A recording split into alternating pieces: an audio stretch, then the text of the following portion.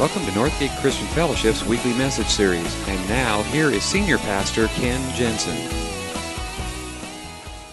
I heard a story not long ago of a guy that was walking by a construction site. It was just the beginnings of the construction, and they were kind of, digging the trenches and getting everything ready to pour the foundation, tying the steel, and all of that kind of thing. And the guy walking by, there were three different workers, all doing the same thing, but three of them doing the same work on the same construction site, a little bit apart. So he went to each of them, and he just asked them the question, "What are you doing here?"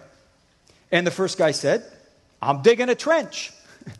The second guy said, "I'm making a living." And the third guy said, "I'm building a cathedral." All three were doing the same thing. One of them had the bigger picture. And that's what we're talking about through this whole series. We're talking about vision, and we define it simply as this. It is the ability to see things not just as they are, but as they could be. To be able to see beyond what is, to see what could and what should be. And it's a vital thing for us right now as a church, and also for you in your life as we're starting this new year, to be able to think about your life in this coming year as to what would be, what could be, what should be, and then taking the steps to move in that direction. And it might be something in your own family. It might have to do with your own life, your career. It might be schooling. It might have a vision to do for ministry and serving in the church or in the community. But the whole idea is this, that when you begin to wrestle with the tension between the way things are and the way things ought to be, that is the birthplace of vision. That's where it starts. It starts with looking at things and seeing not the way that they are, but the way they ought to be. And then you start wrestling with that tension. And usually what happens is God uses that to begin to birth a vision in each of our lives. And my prayer is twofold for this whole series. And my goal for this church as we go through the series is two. The first is that I would be able to help lead you into a better sense of God's vision for your own life. That you would begin to get some clarity about why God has you at this place and time, in this part of the world, for His eternal purposes. That is part of it. And that's why we've encouraged you to be praying through this whole series. Lord, what do you want to do through me? Lord, let me see things the way you see them. Let me not see just the way things are, but how they ought to be, so that I might be a part of making it happen. And then the second goal, my second prayer for this is that we together as a church would be able to unite around our common vision and see where each of us fits in that whole thing, because it all fits really under the bigger picture of what God is doing in this world. And if you're not clear what that is, if you don't even know, if you have no clue what God is up to in this world, Paul summarized it very, very succinctly and very well in his letter to the Corinthian church. He wrote this to them. He said, "God reconciled us to Himself through Christ and gave us the ministry of reconciliation. That God was reconciling the world to Himself in Christ, not counting men's sins against them. And He has committed to us the message of reconciliation." It is that simple. That's what God is doing in this world. He is reconciling this world back to Himself. And He did it through Jesus Christ. And the record of Scripture, both Old Testament and New Testament, is the process by which God is reconciling the world. And now we, at this point in our lives, at this point in human history, in this area, join in. And that's why vision is so important, that we get a sense of what it is God is doing in this world and how each of us and how we as a church fit into His bigger picture. Because people with vision, they know what God is up to in the world. And when you understand what it is that God is up to in the world, and people get that vision, then they begin to invest their time to get in on the action. And invest their talents and their abilities to be able to participate and be a part of ministry to make it happen. And they invest their resources to support the mission and the ministry that God is doing in this world. That's why vision is so important. And when we're confused about it, if we don't understand what it is that God is doing in this world, what happens to Christians who get confused and lose that vision? They begin to lose their enthusiasm for their faith. It becomes bland and dry, and they lose the vitality. Because the thing that keeps us moving forward is understanding what it is God is doing in this world and what part we play in it. And over time, if we do not maintain the vision, if we are not clear about what it is God wants to do through us as a church and through us as individuals, we will begin to give up. and the vision will die. And over time, it'll just wear out. And particularly when we face obstacles and roadblocks and detours that slow us down in the progress. And we're looking at through this whole series at the story of Nehemiah. For those of you who haven't been here the last couple of weeks, let me give you a quick update on where things are at. Nehemiah and his family were part of the exiles taken from Jerusalem off to Babylon when Jerusalem was overrun by the Babylonians. And while his family is there in Babylon, actually the Persians overtake the Babylonians, and now he's in Persia. And he actually rises through the ranks, and though he's a Jew, he becomes one of the chief counselors, the cupbearer to the king. And while he is there, the Persians have allowed some of the exiles to go back to Jerusalem. And so over about a period of about 80, 85 years, slowly people more and more are making their way back to Jerusalem. Well, one of his family members comes visits him in Persia. And he's got a pretty cushy life. He's got a good life going on there. But he asks him, how are things back home? And the report that he gets is not good. Because even though the people are returning, they're still broken. And even though they're moving back into the city, the place is a shambles. And in fact, all of the protection, all the fortification, all the walls around the city are still in ruins. And the place has fallen apart.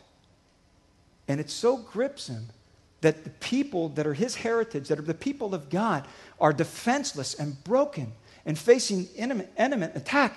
He has to do something about it. And he begins to wrestle between the way things are and the way things ought to be. And out of that births this vision to go back and rebuild the walls. And he asks the king for permission. Not only does he get permission, he gets building materials, he gets rites of passage, he gets everything that he needs to go back. He makes his way back to Jerusalem. He shares the vision with the people. He rallies the troops. Everybody joins into the work, and he starts assigning jobs all along the wall. And every family has a different place in the wall. And everything is, and work is going on, and it's all coming together really, really good. Except that about halfway through the project, they start bumping into these roadblocks.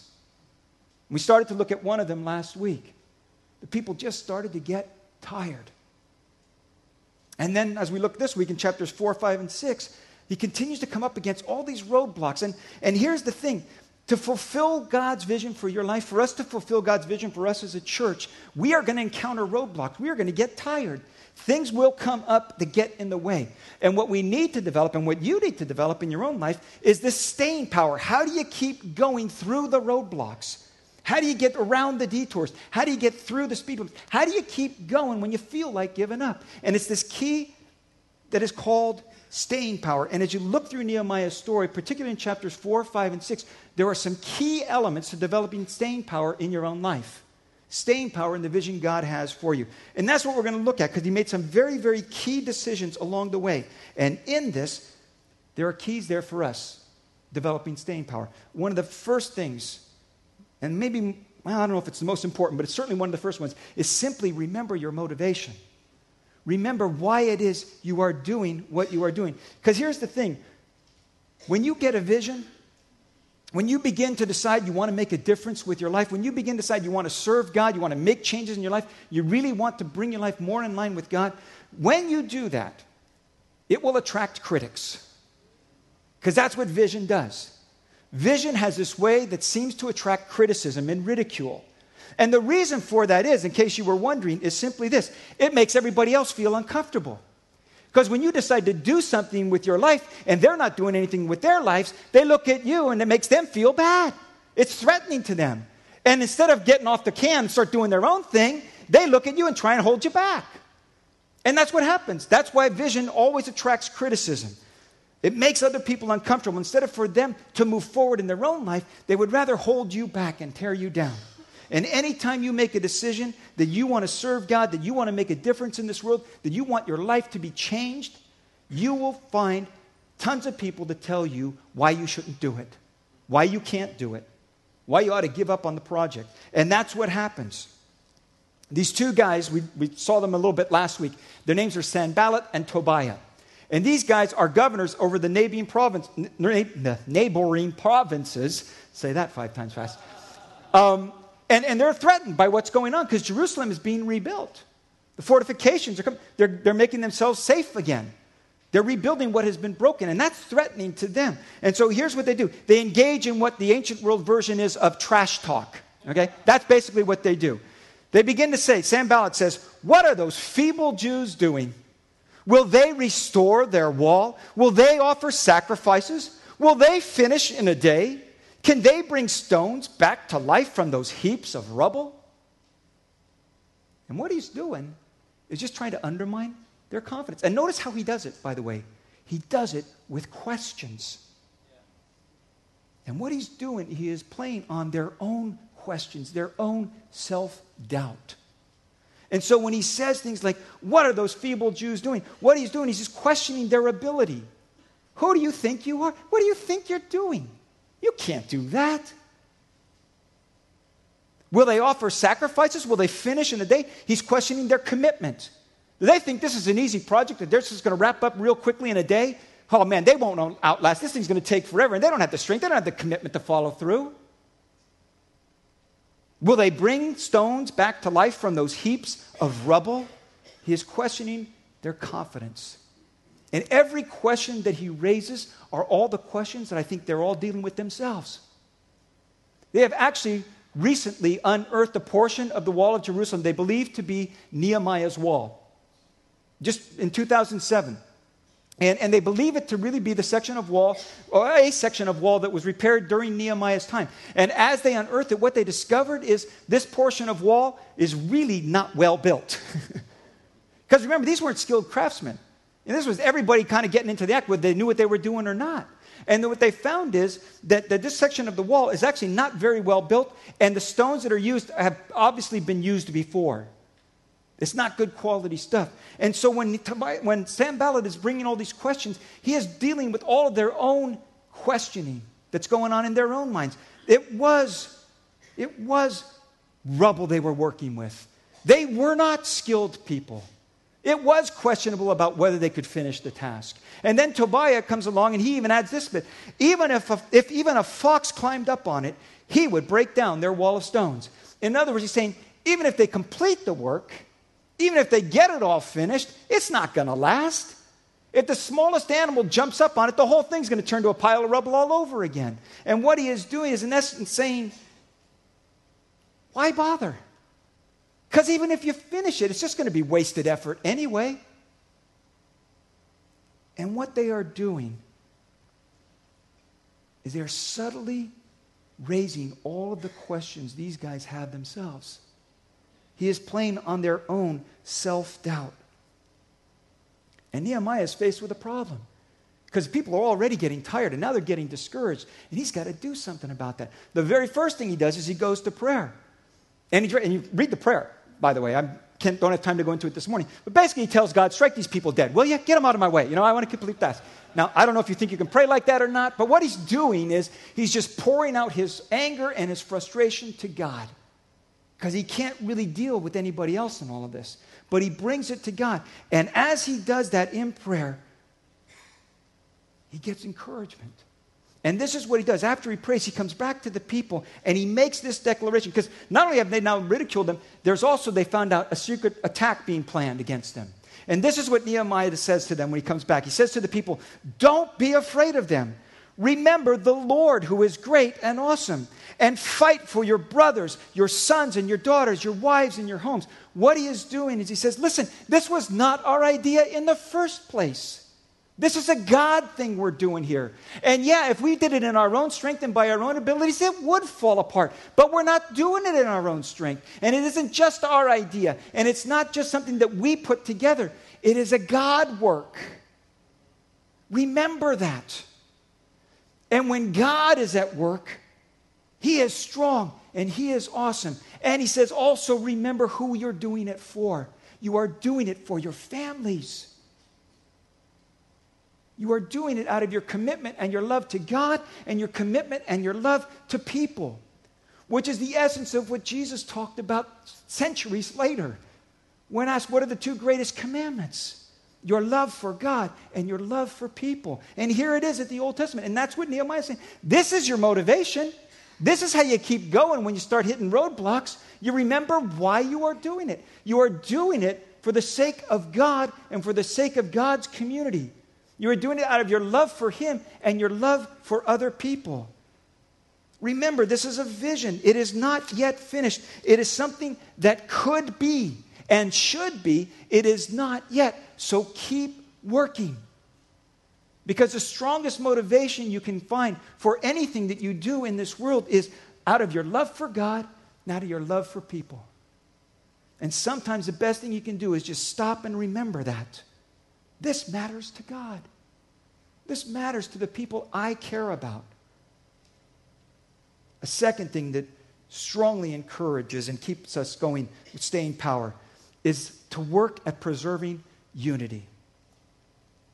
He deals with the first roadblock, and they actually successfully get through it, and it says the people went back to work, and they worked at it with all their heart. But now as they're going through it, and the wall's kind of going further on, and things are getting closer to finish, he encounters a second roadblock. And this one is more destructive because it's not an enemy on the outside, it's the enemy within. See, not everybody bought into the vision. We looked at that last week. There was a whole group of people that just refused to do the work. Now there's another group of people. In fact, there might even be some of the same people. But what they have done now is they have seen this vision to be an opportunity for themselves to make a buck. Because what happened is everybody's kind of given themselves to the work. And because they're giving themselves to the work of rebuilding the wall, they are neglecting their regular jobs. And all the people that used to be out and farm, tilling the soil and planting and tending to their crops and everything, that were working the fields, that has been neglected. Because they've given their time to the rebuilding of the wall. Well, it doesn't take long of neglecting fields before things start to fall apart. And what happens is a famine results from it. Because they haven't been able to give their time and attention to their own well-being, their own crops. And here's what happened. There was a group of people that had resources. And they thought, here's our chance. So when the people ran out of grain, they said, we'll give you grain. You can buy grain for us. Well, I don't have any money. Well, here, we'll loan you the grain. But you're going to have to sign over your fields as collateral for your grain. Well, what are you going to do? You got to eat. Your family's got to eat. So they did. They signed over. They mortgaged their fields to these guys. Well, eventually that kind of ran out, and now they're running out. And not only on top of that, they've got to pay taxes. It's April 15th. And King Artaxerxes wants his due, So now they got to pay their taxes, and that's a huge tax burden, and they don't have the resources to do that either. Well, these other guys, they still got the resources. We'll loan you the money, but you're going to have to give us a field and collateral. Well, I don't have a field. I already gave that to you. Okay, well, then you got to give us your sons and your daughters. We'll hold them. We'll make them work for us. They'll be your collateral. And what they did was they took advantage of a situation to take care of themselves. Well, it doesn't take long before that has a ripple effect. Because these guys were only in it for themselves. What happens to the people that have been giving all these sacrifices and working so hard on the wall, and they're getting nothing out of the deal? In fact, they're losing out of the deal. They get a little frustrated. They get angry. And they walk off the job. We quit. They throw down their picks and shovels. We quit. I got to take care of my family. I can't work on the wall anymore. Nobody's taking care of my family. These guys are taking care of themselves. I got to take care of myself. It's every family for themselves. And so they're ready to walk off the job. And they come, and it says a great cry came to Nehemiah from these people. And this is what they said. We are mortgaging our fields, our vineyards, and our homes to get grain during this famine. And we've had to borrow money to pay the king's tax on our fields and our vineyards. Not only have we mortgaged them, but we're still paying taxes on them. And these guys have they've taken over the whole thing. Now, Nehemiah is really faced with something, because this is incredible stuff. Because it's bad enough when the enemies, but you can kind of rally together when there's an outside enemy. But when it's happening within, this whole project is going to come to a grinding halt. Nothing will kill a vision like disunity. Nothing will kill a vision than when people start looking out for their own self-interest. And in my experience, it's not always so devious and underhanded. Sometimes it simply comes out of a legitimate need or a legitimate desire or passion for something. But what happens is, a little at a time, people kind of get tugging in different directions. And instead of everybody working together and pulling forward and moving in the same direction, they start getting little pulls to the side. Andy Stanley, like it said in his book, to the front end alignment of your car. When everything is aligned, you drive straight, everything's great. When your wheels are out of alignment, the front end is out of alignment, you feel this little pull to the right or a little pull to the left. And yeah, you can overcompensate for it for a while, but it gets harder and harder. And in the meantime, all the parts of your car wear out because of it. And that's what happens when you lose alignment in the vision. When people start pulling their own little directions, instead of working together, we start working apart. And nothing will destroy a vision faster than disunity and dissension. Nothing will kill the direction of a church more than people pulling in opposite directions. And it's not going to take care of itself. It has to be addressed. Because what happens is people see a need and they say, we ought to do something about that. And so they start doing something about that. And somebody else says, well, no, that's not that important. We ought to be doing this over here. And they start pulling. They say, but yeah, but you do that. You're forgetting all about this over here. And what happens is everybody starts pulling in a different direction. And instead of thinking about what's best for the church as a whole, they start thinking about what's best for me and my interests. What are the things that I am interested in? And it starts to pull things apart. And if it's not addressed, it will only get worse. And so Nehemiah has to address it. And this is what he does. He confronts them. He goes directly to them. He says, you are exacting usury from your own countrymen. What you are doing is not right. Shouldn't you walk in the fear of our God to avoid the reproach of our Gentile enemies? He says, not only are you discouraging your own people, but you're making us a laughingstock to those on the outside. And when a church is divided, when there's infighting, when everybody's kind of scrambling for themselves, and people on the outside look at that and they say, why would I want to be a part of that? And I look at it and I say, why would I want to be a part of that? Not only is it discouraging to those on the inside, it makes a mockery to those on the outside. And from time to time, I have people who are dealing with relational issues or particular personality clashes or something that's gone wrong, and they come and they talk to me and they want to pour out and just kind of spill their guts and say how angry they are and how hurt they've been and all this. And finally, in all of my great wisdom and counseling experience, I simply say, well, have you talked to them about it? Great insight. Well, no, I guess I should. Yeah, you should. Yeah, you should. Because it might make you feel good spilling your guts to me, and you might think, it makes you just feel a whole lot better when you can kind of vent all your anger at me. But I'm not the problem, and I'm not the issue. You got to deal with this head on with the person. Because if all you do is keep talking to other people, if all you do is kind of keep talking behind people's back, you know what you do? You just create more tension and more enemies. Because now you got more people not liking that guy, which maybe was your intent, but that's not good for unity. And so what Nehemiah does is he brings it back to the source and he says, listen, guys, this isn't right. You cannot do this. Not only does it destroy the unity and the vision that we have for our city, not only does it destroy the morale of God's people, but it makes us a laughingstock to those looking on from the outside. And because he does that, they actually respond. You're right. We will give it back, they said, and we will not demand anything more from them. We will do as you say. Now that is an incredible thing. That is an incredible thing because Nehemiah was willing to face it head on. He was able to get people back with the same focus, the same vision, moving in the same direction. And that is incredibly powerful stuff. Unity is absolutely essential to fulfill any vision. We've all got to be pulling in the same direction. We've got to be working for the same goals, or it's not going to happen. Now, the reason Nehemiah could do that is he had a lot of clout. Not because of his position as governor, but because of his personal integrity. And that is another thing. When it comes to developing staying power, you need to be able to maintain your own integrity. Which means simply this, that what I say and what I do are the same thing. The thing that gave Nehemiah clout was this. It was his own personal commitment to the task. He didn't use the vision for his own benefit like these other guys did.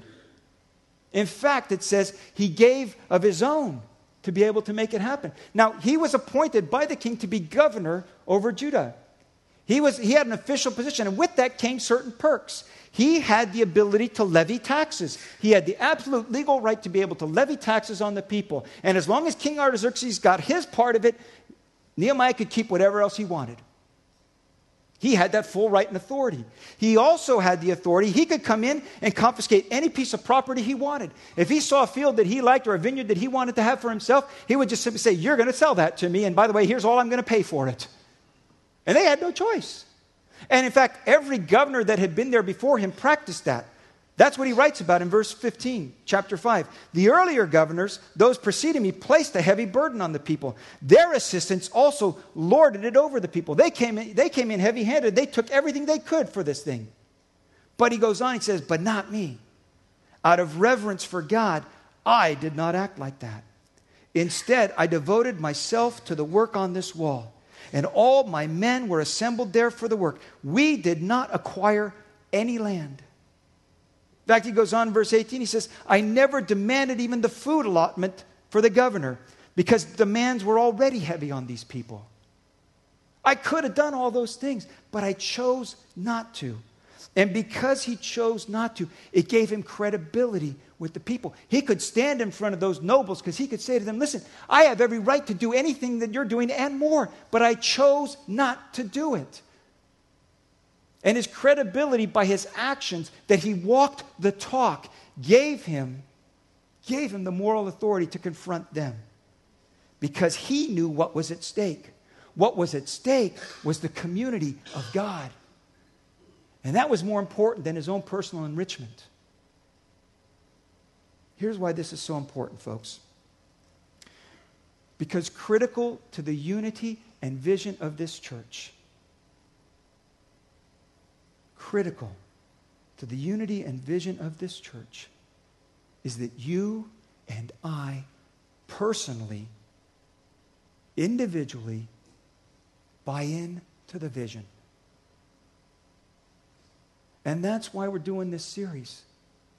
And that's why I've been praying through this series and teaching through this series and setting a goal for this series, that we would not only discover our own personal individual vision for our own lives, but see how that fits in the bigger picture of what God is doing in our church so that we would unite together around the vision. And what that means is that each and every one of us would be able to point to something and say, here is how I am fulfilling the vision. We have said as a church, our vision and our goal and our mission is to help unchurched people become wholehearted followers of Jesus Christ. And every one of us, if we're going to personalize this and internalize it, we ought to be able to point and say, here is how I am helping making that vision happen. Here is how I am helping lead people to become wholehearted followers of Jesus Christ. Here is how I am tending to my own connection with God. I am making it a priority to be in worship with God's people. I am taking time to nurture my own soul and my own relationship with God. I am giving that a priority. I am reorienting all of my life around that thing. And with that, I am also a part of what God is doing in our church.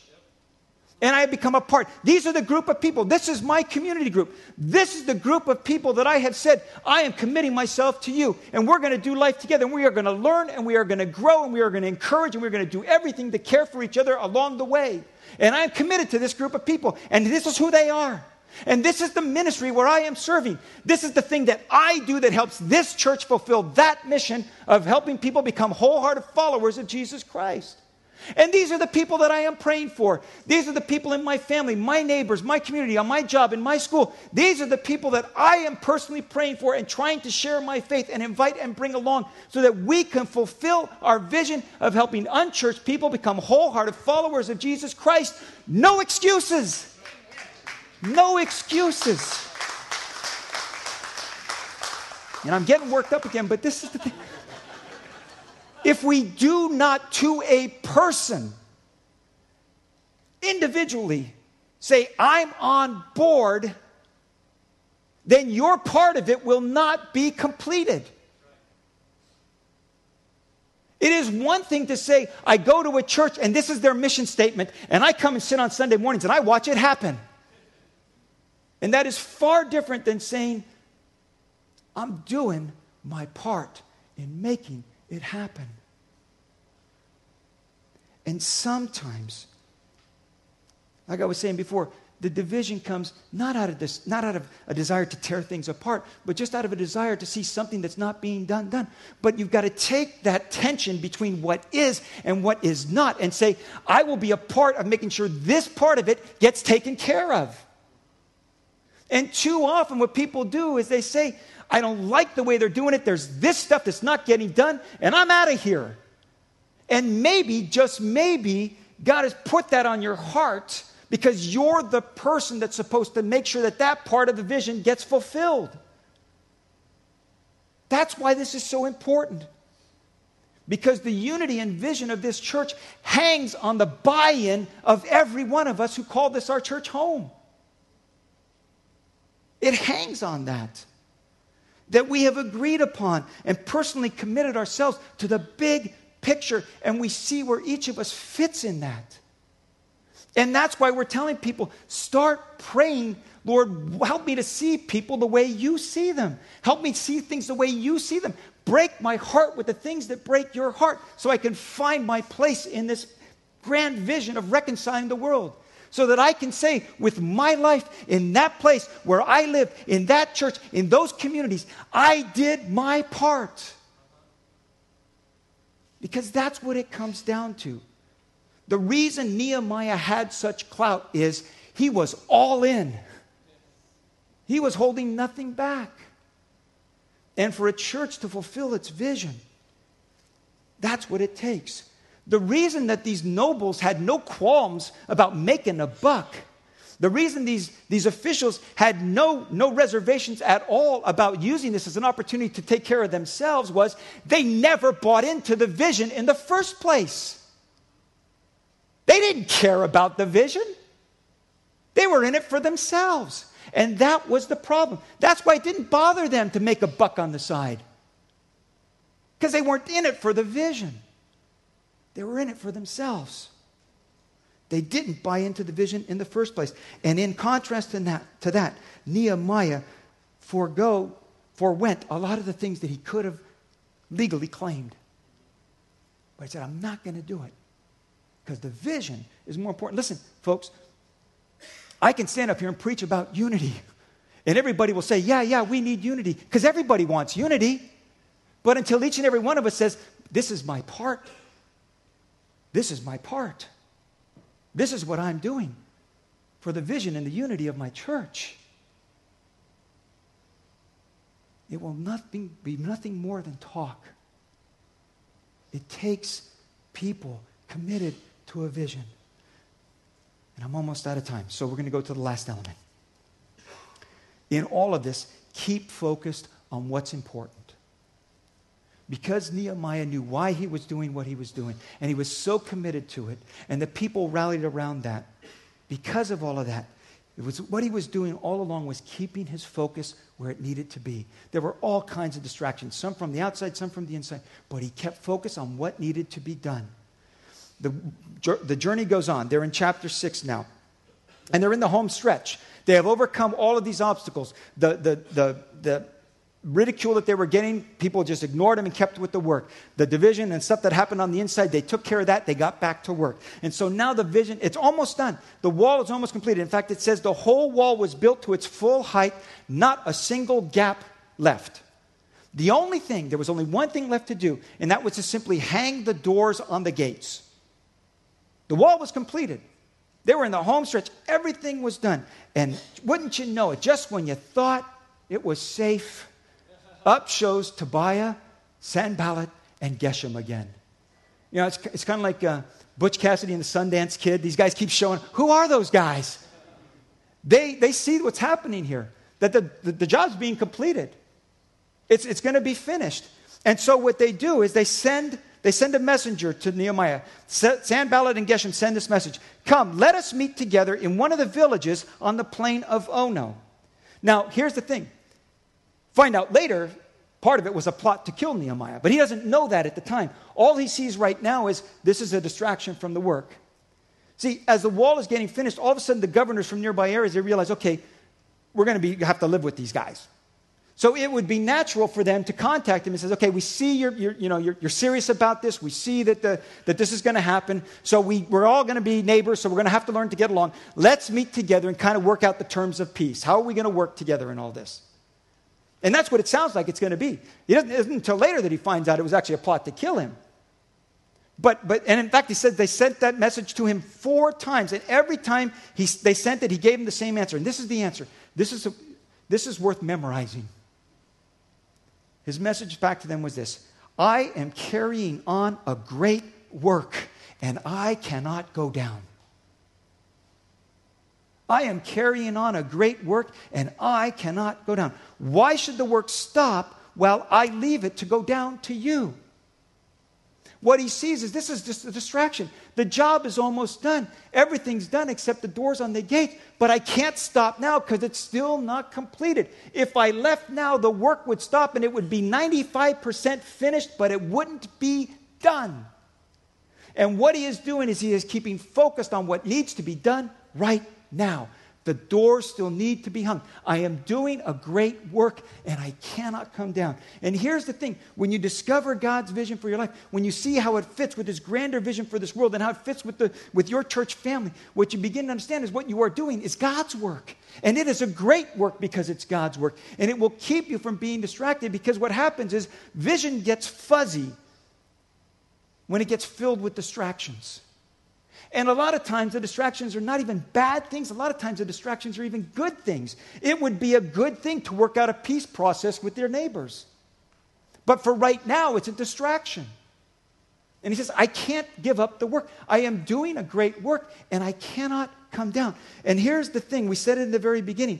The clearer your vision becomes, the easier decision-making becomes. When you know what it is you're supposed to be doing and you keep focused on what's important, it helps you be able to say no to all the other stuff. And if your vision isn't clear, if it's still fuzzy and cloudy, then you end up saying yes to a bunch of stuff and you don't do anything. And what made Nehemiah successful and what gave him the staying power was he concentrated at the time on what was important. The project was not finished. And so I cannot come down.